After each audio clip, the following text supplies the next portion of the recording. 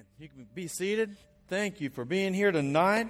Was missing last week, as Brian alluded to. I was down in Orlando doing some studies there. But great to know that you were in good hands, and Andrew delivered the message, and the Brownings delivered the worship, as Brian had a family medical emergency. And by the way, Brian, update on that? Everyone is good. Amen. Praise God. They had a serious sickness that hit their house, so we praise God that is gone and over, and it was a bad time for them. The doctor kind of quarantined them, and he could not come lead us in worship, and Browning stepped in right away and filled in for us. So I heard great things about that. And by the way, if you have not heard Andrew's message or were not here last week, as I was not, Anthony Cap has brought us up to date technologically wise, and you can go to iTunes, type in the church at Pecan Creek, and all the sermons will come up there, and you can listen to it on your phone or listen to it at home or however you would like to. So I encourage you, if you missed that sermon or miss any sermons this summer, feel free to go there. iTunes, type in the name of the church of Pecan Creek, and all the sermons will be listed right there. Appreciate him doing that for us. Well, let's get to the book of Ephesians. As usual, I'm ready to get going into it. There's a lot to talk about. It seems like there's a lot to talk about every time I get up here. One of these days, there's going to be a short sermon. I don't know what day that is, but maybe, somehow, some way. But every time, no matter how I look at this, I think, oh, it's just a few verses. It's still, there's so much here. It's just wonderful to study God's Word, to look at God's Word, and to look at all that is there for us. Well, let me open up in prayer, and we'll dive into the book of Ephesians chapter 5. God, thank you for this time that we have each week to come together, to fellowship with other believers, and most importantly is to fellowship with you. Help us to always remember that our sole purpose in occupying these seats and to coming into this building is not just for entertainment. It's not to feel good about ourselves or to hear some high moral message. It is to glorify you, the maker and creator of everything, who gave your Son to die on the cross for our sins, who rose from the dead for our justification so that we would be right in your eyes. Our sins have been paid for because of what Jesus Christ has done for us. And we give you all the glory for that. And may your word speak to us tonight. In Jesus' name we pray. Amen. Well, Ephesians chapter 5 is where we're at on our study through the book of Ephesians. And the first half of Ephesians, as several of Paul's letters, the first 3 or so chapters, especially here in the book of Ephesians, has to do with doctrine. It has to do with theology. It has to do with, remember, who Christ is, who we are as sinners, what Christ has done for us, and who God is. And then it deals with salvation. Our salvation is by grace. We've covered that extensively. No need to go back to there tonight. But we do want to emphasize that we are saved by grace. It's not by works. That's emphasized over and over as we go through the first few chapters there in Ephesians. We're saved by faith, by belief in Jesus Christ and His atoning work for us on the cross. Even that faith is a gift from God. Ephesians chapter 2 says. So He gives God all the glory for our salvation. And now, over here in Ephesians chapter 4 and proceeding to the end of this book, it's kind of okay, all this is true. This is the doctrine, the daka, what we believe, okay? Christianity is made up of core beliefs. Christianity is not just being a good person. There are certain things that we hold high that must be believed. You must believe in God to be a Christian. You must believe in the biblical Jesus Christ to be a Christian. You must believe that He and He alone is the only way that our sins can ever be forgiven. You must believe in one Savior. All this is presented. This is what we believe. This is our doctrine. Now in chapter 4, he makes a big change. And Andrew hit on this last week, but there's a big change. It's you've been saved. This is what you believe. Now, what does this look like in day-to-day life? So being a Christian is about believing a certain core set of beliefs. The gospel, we've gone over that over and over, but the gospel is a set message delivered by God, given to man, and that is the message that we believe for salvation. But that's not all there is to it. Now there should be a life change. Yes, you're saved by that gospel. We add nothing to it.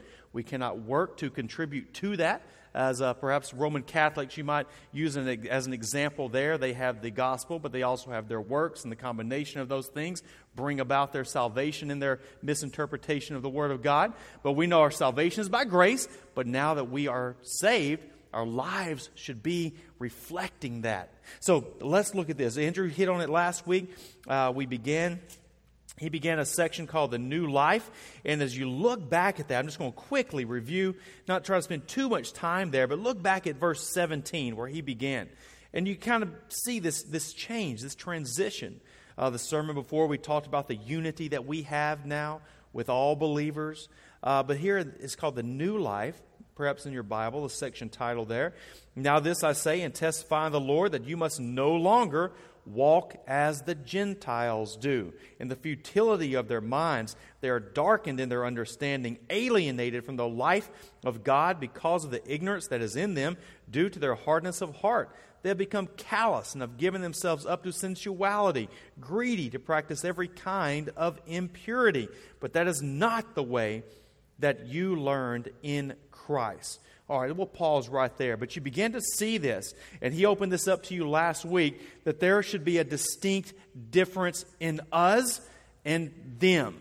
Those who have been saved by God Almighty, who spoke and created the universe, even though we have sinned, He gave us the Savior, Jesus Christ. He's mercifully drawn us to Him. By grace we have been saved. We owe Him everything. And He introduces chapter 4, if you look back on that, the first verse, it says, walk in a manner worthy of the calling to which you have been called. You are a child of God now. So that you are supposed to live, you're supposed to act, you're supposed to walk. Everything about your life should be different from the world. The world is dark. The children of God are light. And that we should be living differently. God's Holy Spirit, Ephesians chapter 1, 13 and 14, says, indwells in us. We are marked by God's seal. And it is a guarantee that we're on our way to heaven. So we know all this. So there should be an obvious, distinct difference in our lifestyle. And that's what we're seeing kind of in chapter 4 and proceeding. Last week, Andrew looked at this as well. There should be a difference in our talk, a difference in our walk, a difference in the things that we think about, even how we deal with anger. And just goes through this list that Andrew dealt with last week. Now, let's go over to chapter 5, and we'll kind of continue the same thought of last week as far as this distinct change. What is going to be different about our lives now that we have been truly saved? All right, so we'll just kind of walk through this chapter today. And again, it's going to be very practical. It's about how we should be living now and how our lives should be different. We should not be walking as the Gentiles do. And that word in this context just means those who are not saved. But now that we are children of God, we should be living like children of God. And that's what we see. Look here at verse 1, chapter 5, verse 1. Therefore be imitators of God as beloved children. We're just going to walk through this chapter, kind of verse by verse tonight. But here we see the beginning of this chapter, very plainly put, very simple, very emphatic. Therefore, be imitators of God. And we know the rule that I've learned years ago from the gentleman I like to hear from, and I've taught you as well. Anytime you see the word therefore, what's the question you're supposed to ask? What is it there for? So that therefore is based on the preceding argument. Anytime you see Paul put the word therefore, you need to make sure you go back and put it in context. But we just kind of did that for you. I did that up here, saying that now that you have been saved, now that you have been rescued, what is supposed to change? And it's therefore, be imitators of God as beloved children. So there should be this massive difference in our lives. Who are we supposed to imitate? It is God Himself. Oftentimes we look around us and we look at the world and we look on TV and we look at friends, neighbors, people we work with, and we compare ourselves to them. And this is kind of a religion-based comparison. And we're not supposed to do that. We don't look to our neighbors and say, oh, I don't say the words they say, and I don't drink the things that they drink, and I don't do the things that they do. And there's a little, and we compare ourselves to the others. Yes, we're supposed to be different than them, but you don't just look around at the people around you to see if you're doing better than they are. Ultimately, who are we supposed to be imitating? It is God. And God is perfectly holy. God is sinless. And that is our example. So don't just look to those around us and say, well, at least I'm not like that person, like the Pharisee did to the tax collector over in the book of Luke. At least I'm not that person. Thank you, God, I'm not this person. But we compare ourselves to God as far as we are seeking holiness because our God is holy as well. Quick question. So how should we live now that we have been saved? And the answer is right there in verse 1. Be imitators of God. Jesus is our model. He is the one that we are trying to imitate. And yes, we're supposed to be different than the people around us, but we are supposed to be striving, pursuing holiness, looking at Jesus as the example for us. And we take this back even to the Old Testament, and we find comparisons, as we often do in the New Testament and the Old Testament. But if you go back to way back to Genesis, to Exodus, Leviticus, you find that as God pulled His people out, He separated them. He called them a holy people. That means they were separated for Him, for His service, and that they were supposed to live differently. God gave them the laws that they were supposed to live by, and there was supposed to be a distinct cultural lifestyle difference in His people versus everyone else in the world. We see that in Leviticus 11:45, just kind of sum that point up. It says, "For I am the Lord who brought you out of the land of Egypt to be your God. You shall therefore be holy, for I am holy." And you can make a quick comparison to here, chapter 5, verse 1. "Therefore be imitators of God as beloved children." So He has called us to Him. We are His. Just like the Israelites were supposed to live differently because God had revealed Himself to them. He had given them the law. He had appeared there on the mountain, if you remember, and just all these great blessings, that there should be a difference in the way they live. So this is what we're finding here in chapter 4 and chapter 5. Let's move on down to verse 2. "And walk in love as Christ loved us and gave Himself up for us, a fragrant offering and sacrifice to God." This is pure love. And if we look back at Ephesians chapter 1, we saw where they were bragged upon by Paul. And they're early in chapter 2, I believe, as well, where Paul brags on the Ephesians that they are truly loving others, and it's due to their love of God. And we see this mentioned here as well in verse 2, that we are to walk. Remember, walk is your lifestyle. It's how you live. It's what you're doing. It is your actions. But that we are to walk in love as Christ loved us and gave Himself up for us as a fragrant offering and sacrifice to God. So we are to walk in this love. And the more you can grasp, and I don't know if we ever will, perhaps when we are glorified in heaven, maybe then, of course, we'll get a fuller idea of it. But God's grace is so amazing. It just blows the human mind when you begin to grasp it. That He's labored the point here that you do not work for your salvation. You don't do anything to contribute to it. God doesn't look at your life and say, oh, they've done this, they've done that, or they've gone to church enough times, that person I'm going to save. It's not like that. It's based on pure grace. Unmerited favor from God. But who were we before He saved us? Ephesians chapter 2 lets us know, right? We were by nature objects of His wrath. We were followers of the sons of disobedience, followers of Satan, followers of the course of this world. But there in chapter 2, he says, but God made you alive through Jesus Christ. And this grace is just mind-boggling to think about. You mean I didn't do anything? I didn't deserve it? I didn't earn it? I didn't do this, this, and this, and this? Then God saw that I was going to be a good person and decided to say, you did nothing? No, that's absolutely it. And so this grace of forgiveness, this love of God that He has bestowed upon us, that He has not only forgiven us our sins, but He has made us His children, that we are now right with God in a way that is, again, we can't even begin to comprehend it. That we were by nature objects of His wrath because we had sinned. But now our sins have been removed. And not only removed and forgiven, but we've been given the righteous, perfect status of Jesus Christ. He represented us perfectly, takes our sins, He gives us His righteousness, and now we are seen as children of God. This is love. And this type of love, there's no other comparison to it. God has bestowed upon us love when we deserved His wrath. And the point of this is to walk in love. Who should be walking more in love? Christians or non-Christians, right?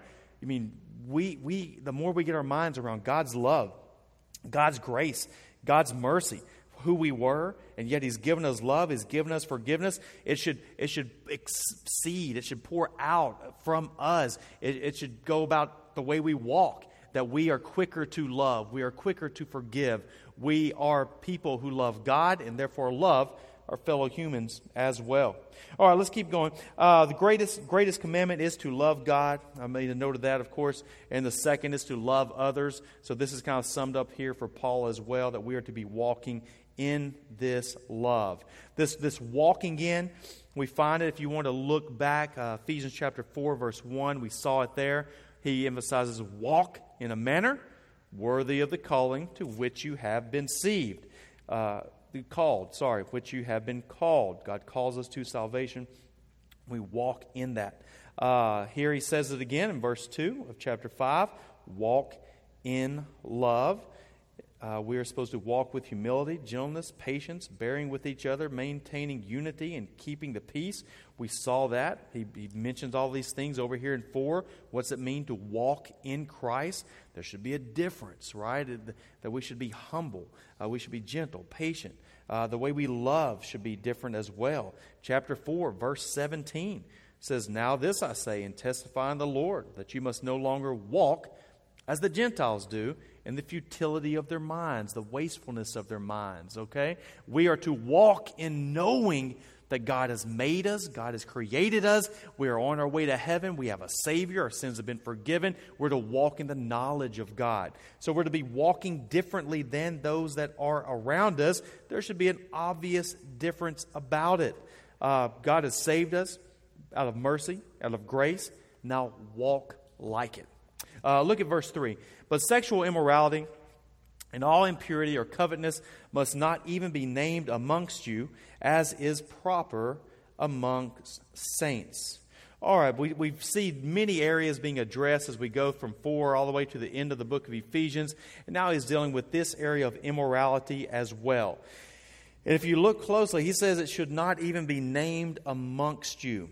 That this type of immorality should not even be named amongst those who call themselves believers. Because we are believers, because we have been saved, we should be walking in a different way. And in this particular area, he calls out now, just as in other areas, our language should be different. The way we deal with anger should be different. The thief should no longer steal, over in chapter 4. But now he's moving into this area of our lives as well. This type of immorality is any activity, immoral activity, that you can think of in this category that we're speaking on here, that is outside of marriage or before marriage, and would also include any deviance to God's pure directions in this category of immorality. It's going to come. I'm going to put this tonight for some sensitive ears. But so it is reserved for the covenant bond of marriage. Anything before that, anything after that is, of course, in error. It would be sinfulness and would fit in this category. Also, within gender, we, of course, know, if you want to make a note of this, Leviticus 18:22 lets us know that the SCOTUS decision and dealing with that, and you know what that would mean, is actually an abomination before God, that he definitely does consider the homosexual lifestyle a sin, and that is evident from Scripture. We see that. Make note of that, Leviticus 18:22, and we'll also look at Corinthians 6 to see that as well. So what he's saying here is our lifestyle should be fitting of what he has assigned for that area of our life. And what we have from God is that it is a covenant relationship that is based between two people that should never stray, and they should always be together, and that's it. So there's nothing before, there's nothing after, there's no going outside of that marriage bond. It's a covenant before God. But here he's dealing with this to show that there is a difference in the world, of course, and the difference that Christians should be living. Is this area of immorality dealt with here in chapter 3 anything new that we are dealing with? And if you know a little bit about history, and if you've even studied the Word of God from cover to cover, you know that that is not the case. We see this area of immorality coming up constantly in human history and in biblical history as well. It is something that is always having to be dealt with. We see even dealt with in the Ten Commandments, right? Thou shalt not commit adultery. Of the top 10 commandments that God, the creator of this world, could give humankind, these 10 rules. Think about it. He could have come up with 1,000,000. He could have come up with 1,000,000,000 rules, but he condensed it all down to just 10. And that this area of our lives makes it in those top 10. It's that important to God that this is going to be a distinguishing mark of His people, that they are supposed to be holy and obey me in this area, and to go outside of that, it is sin. So He deals with it in the Ten Commandments. He deals with it there in Leviticus as well. You look back at Sodom and Gomorrah. Of course, these types of sins were extremely prevalent even during that time as well. So we see it mentioned quite often. We even look back to David, right? David sinned in this area as well. And it's important to note that who David is. And David is a person who knew better, but yet he sinned in this area. But it was not the death knell for him. If you remember the story, he tried to cover that sin up. He saw Bathsheba, he desired, and the adultery began to grow and grow and fester until it became an active engaging sin with his body, not just with his mind. But next thing you know, he tries to cover it up. And then finally the prophet comes to him and tells him face to face what he has done. And David is broken. He becomes a broken man. He says, I can't believe I've sinned. I've sinned against God. I've sinned against God alone during all this. Yes, he saw the sin with her and with her husband. He had messed up bad, but his sin was directly against God. But he repents. He confesses of that sin. He acknowledges it is sin. He repents. He turns from it and becomes a person after God's own heart. So because someone has sinned in this area, we don't write them off, but we call them out, as Nathan did to David, that this is sin. What are you supposed to do with sin? Well, not conceal it. You confess it. You repent. You turn from it, and you pursue God. All right? So we find this here, that this area of our life is supposed to be different from the world around us. All right. So with that said, quick question. Should we set up the standards of living, set up the same standards of living or different standards for this area of our life? And obviously it is different. Obviously it is different. Interesting note, I was reading a message from a great pastor. His name is Tim Keller, last week. And during the message, he cited this person who is a Pulitzer Prize winning author in the 70s. And the name of the book is The Denial of Death. It is written by a professed atheist. And he was dealing with the question of how do atheists deal with the fact that they don't believe in God. And this writer, who is a self-professed atheist and knows many other atheists and has studied this, he says they deal with it by engaging in this type of immoral activity. He says that's what he finds to be the agent that somehow satisfies the fact that they don't believe in God. So what they find is extreme immorality in this area of their life. So you think through that, and you find that to be true in the Bible as well. That those that were not the Israelites, remember the Ashtaroth pole and the god of Baal, and if you know about how those gods were worshipped, it involved being immoral in this area of their life. But the Israelites were supposed to be different. They're supposed to be holy. They're supposed to be sanctified because God has called them. And that's what we're supposed to be. Surrounded by immorality, but standing for what is right in every area of our life because God has commanded us to do so. All right, let's move on to verse 4. Let there be no filthiness, nor foolish talk, nor crude joking, which are out of place, but instead let there be thanksgiving. We look at this passage, and it is quite simple. Let there be no foolish talk, no jesting, crude joking. They're out of place for the believer, but instead, everything that comes out of our mouth should be thanksgiving. It should be pure, it should be right, it should be holy as well. This is also kind of sandwiched in between verse 3 and verse 5, which is dealing with sexual immorality. And when you study the comments on this from other great theologians, they say it is all together. So this crude joking, this filthiness, which is very common in this area of immorality, it is speaking less than should be of a gift that has been given by God to a covenant marriage. And it's really interesting when you study the notes on this, that this gift that has been given by God to a covenant marriage is supposed to be extremely special, extremely unique, and is not supposed to be talked of with filthy talk, foolish talk, or crude joking.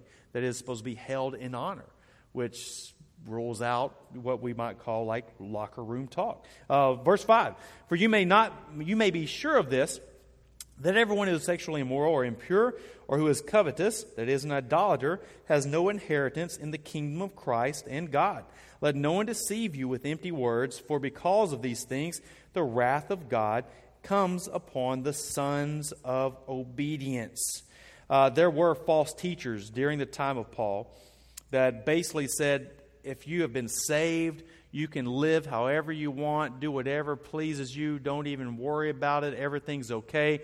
Those sins have been forgiven, and whatever you do with your body, it's totally fine to do. And Paul refutes that. He refutes it in Romans, he refutes it in several of the epistles, and even here as well. He is letting them know, absolutely not. Yes, Christ has forgiven you of your sins, and now you don't live as sinful as you can. We still find this to be true today also. People say, oh, I've been saved, so God's going to forgive me so I can do whatever I want to do. I spoke to a gentleman just last week on the phone, and his wife said this exact same thing to him. His wife was leaving him. She is a professed Christian. I will use that in quotation marks. But said, I can do this, I will do this, and I know God will forgive me because I am a Christian.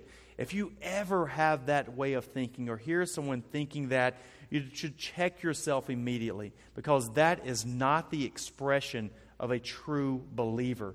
A true believer does not want to go against the will of God in this premeditated way of saying, I will move forward with this, even though you're a believer, speaking to her spouse, even though I know God's word, even though pastors have told me not to do this, the Bible tells me not to do this, I'm going to do it anyway because I know God will forgive me. That is not the talk of a Christian. That is the talk of a person who says they're a Christian but is not a true believer. All right? So be careful. Those that are who are believers, we desire to please God. And we don't want to be that person who takes God's grace for granted. Oh, He's forgiven me of all my sins. I can live however I want to now. That's not true conversion. If you have been truly saved, you have a desire to walk a new walk because of the one who has saved you by grace. And we don't want to take God's grace for granted. Instead, we have this new heart that we've been regenerated, right? Where we hate sin because we love God. And our lives are spent in hating sin and loving God more, and putting sin away and pursuing God more. And this should be our pursuit, is to love God more.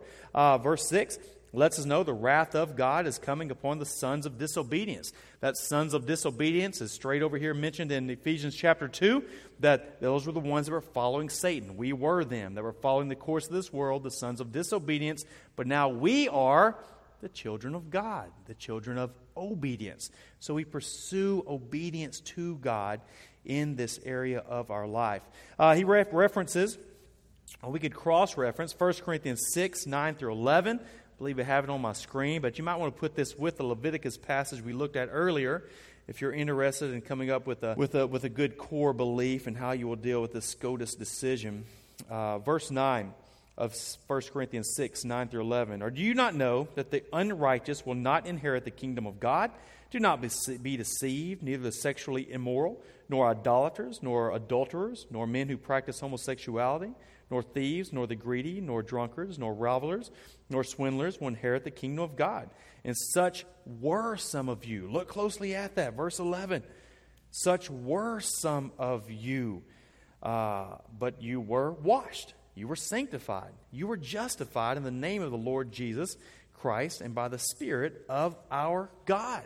So, yes, the people he was dealing with, the people who are now believers in Corinthians, they were doing those things. But again, there's this change, right? They were acting like that, but now they're not, because their sins have been removed. They've been forgiven. They've been washed. And now they're beginning the sanctification process of becoming a holier and holier person and putting that sin away.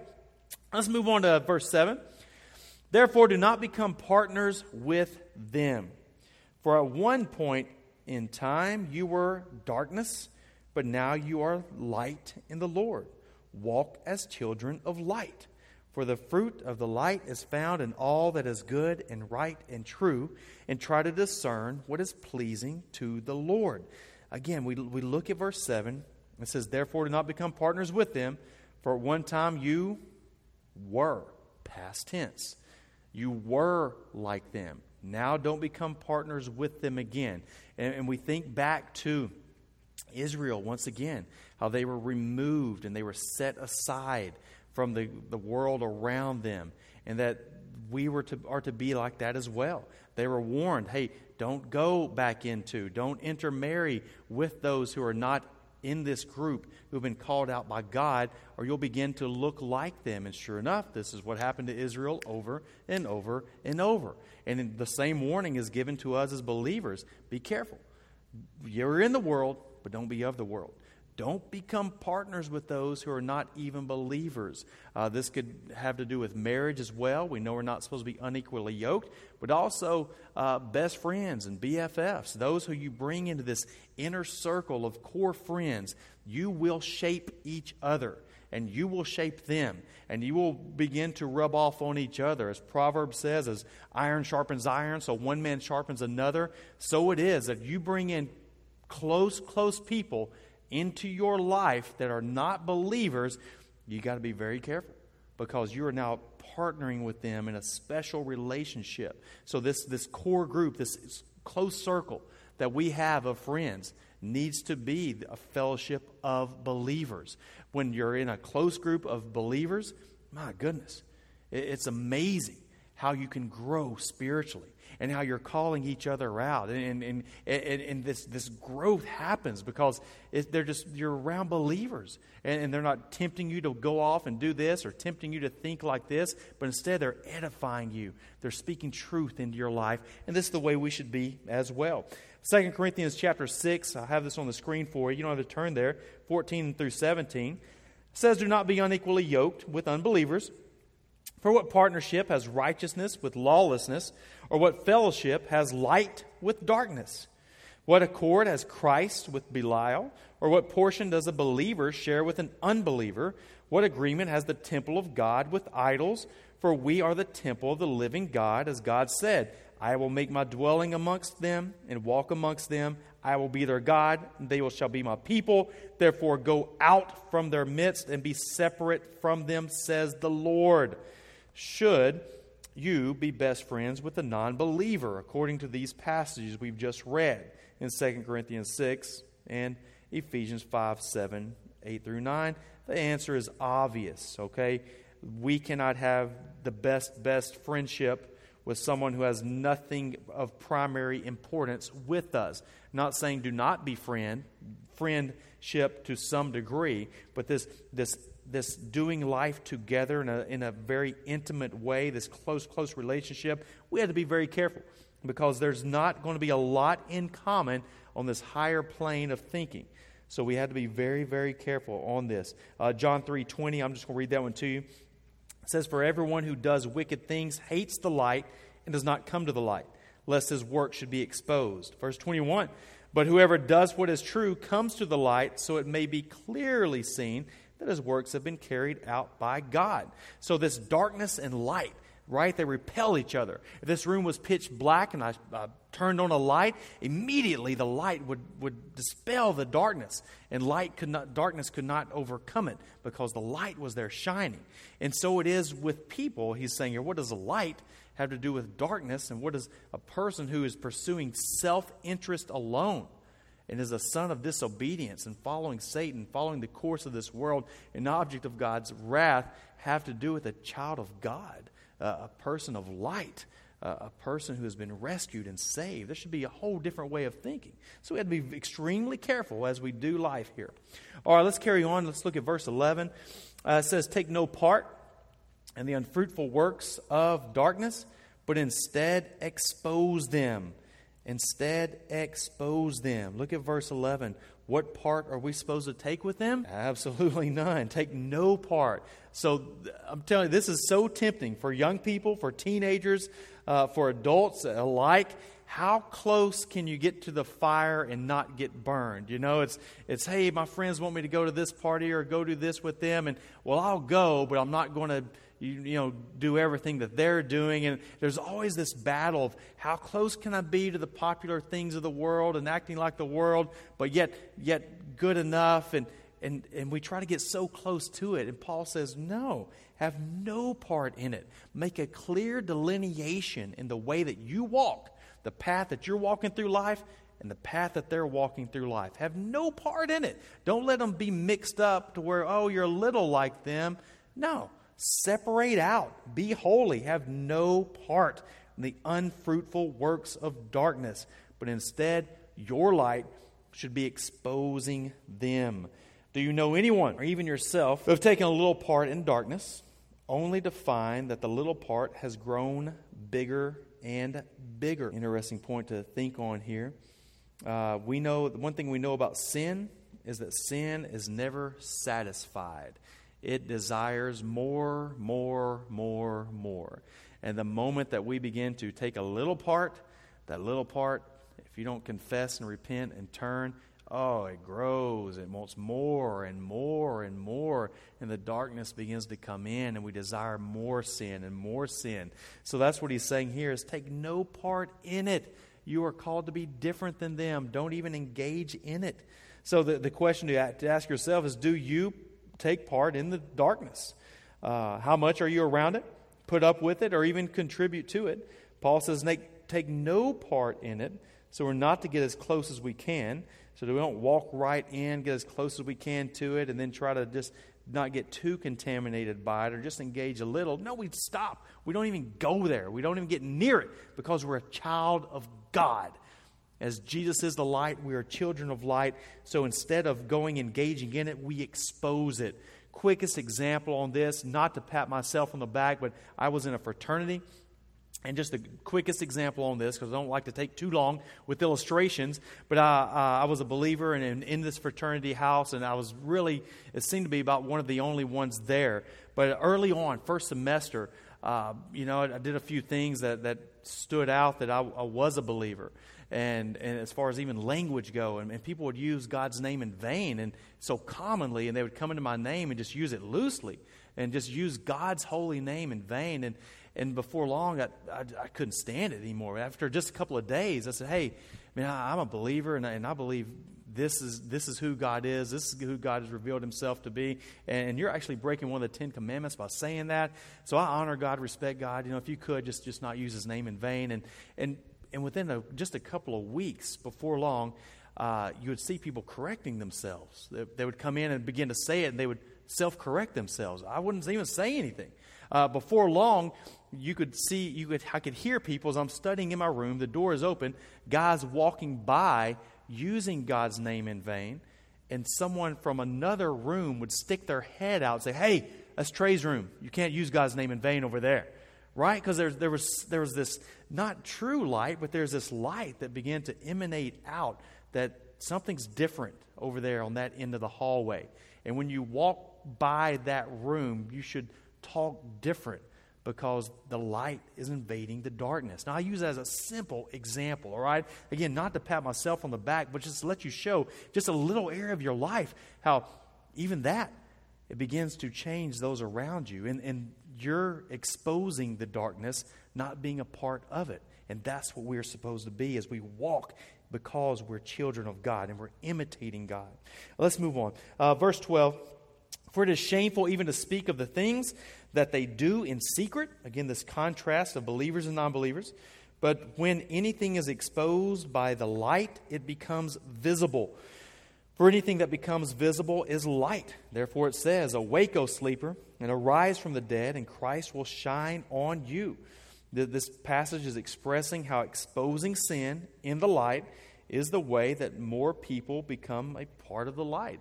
We are supposed to not just put up with sin, which is so common today, moral relativism. Hey, whatever's right to you is right to you, and whatever's wrong to you is wrong to you, but just don't tell me what's wrong or right in my life. That's not what God has called us to do. We are to shine bright, that everything about our life is supposed to be different than the world, and that we're shining so bright, we're exposing the darkness, not letting the darkness close in, not putting our light, our candle under something to keep it hidden, but we are to expose the light of Christ. And we are to act different, talk different, live different, and expose the darkness that is around us. And we do indeed live in a dark day that needs to be exposed. Let's carry on here. Verse 15, look carefully then how you walk, not as unwise, but as wise. It's a beautiful passage. I think I put it on even Facebook today, this week, as I was concentrating on this one morning. But look carefully how you walk, not as unwise, but as wise. He's talked about this walking, this life that we live in, and how it is supposed to be different. And now he brings it right back up again. Look carefully then how you walk. This calls us to be introspective. We don't just wake up in the morning and go about our day like non-believers. We don't just sit down with the remote control on the TV and watch what everyone else is watching. You don't just get in your car and hit the radio station that's popular that everyone else your age is listening to. You don't just say the things that everyone else is saying. You don't act like everyone else is saying. Why? Because you're paying close attention to how you walk. It's this whole mindset of thinking, wow, I've been saved by grace. God has called me to Him. I should be living differently.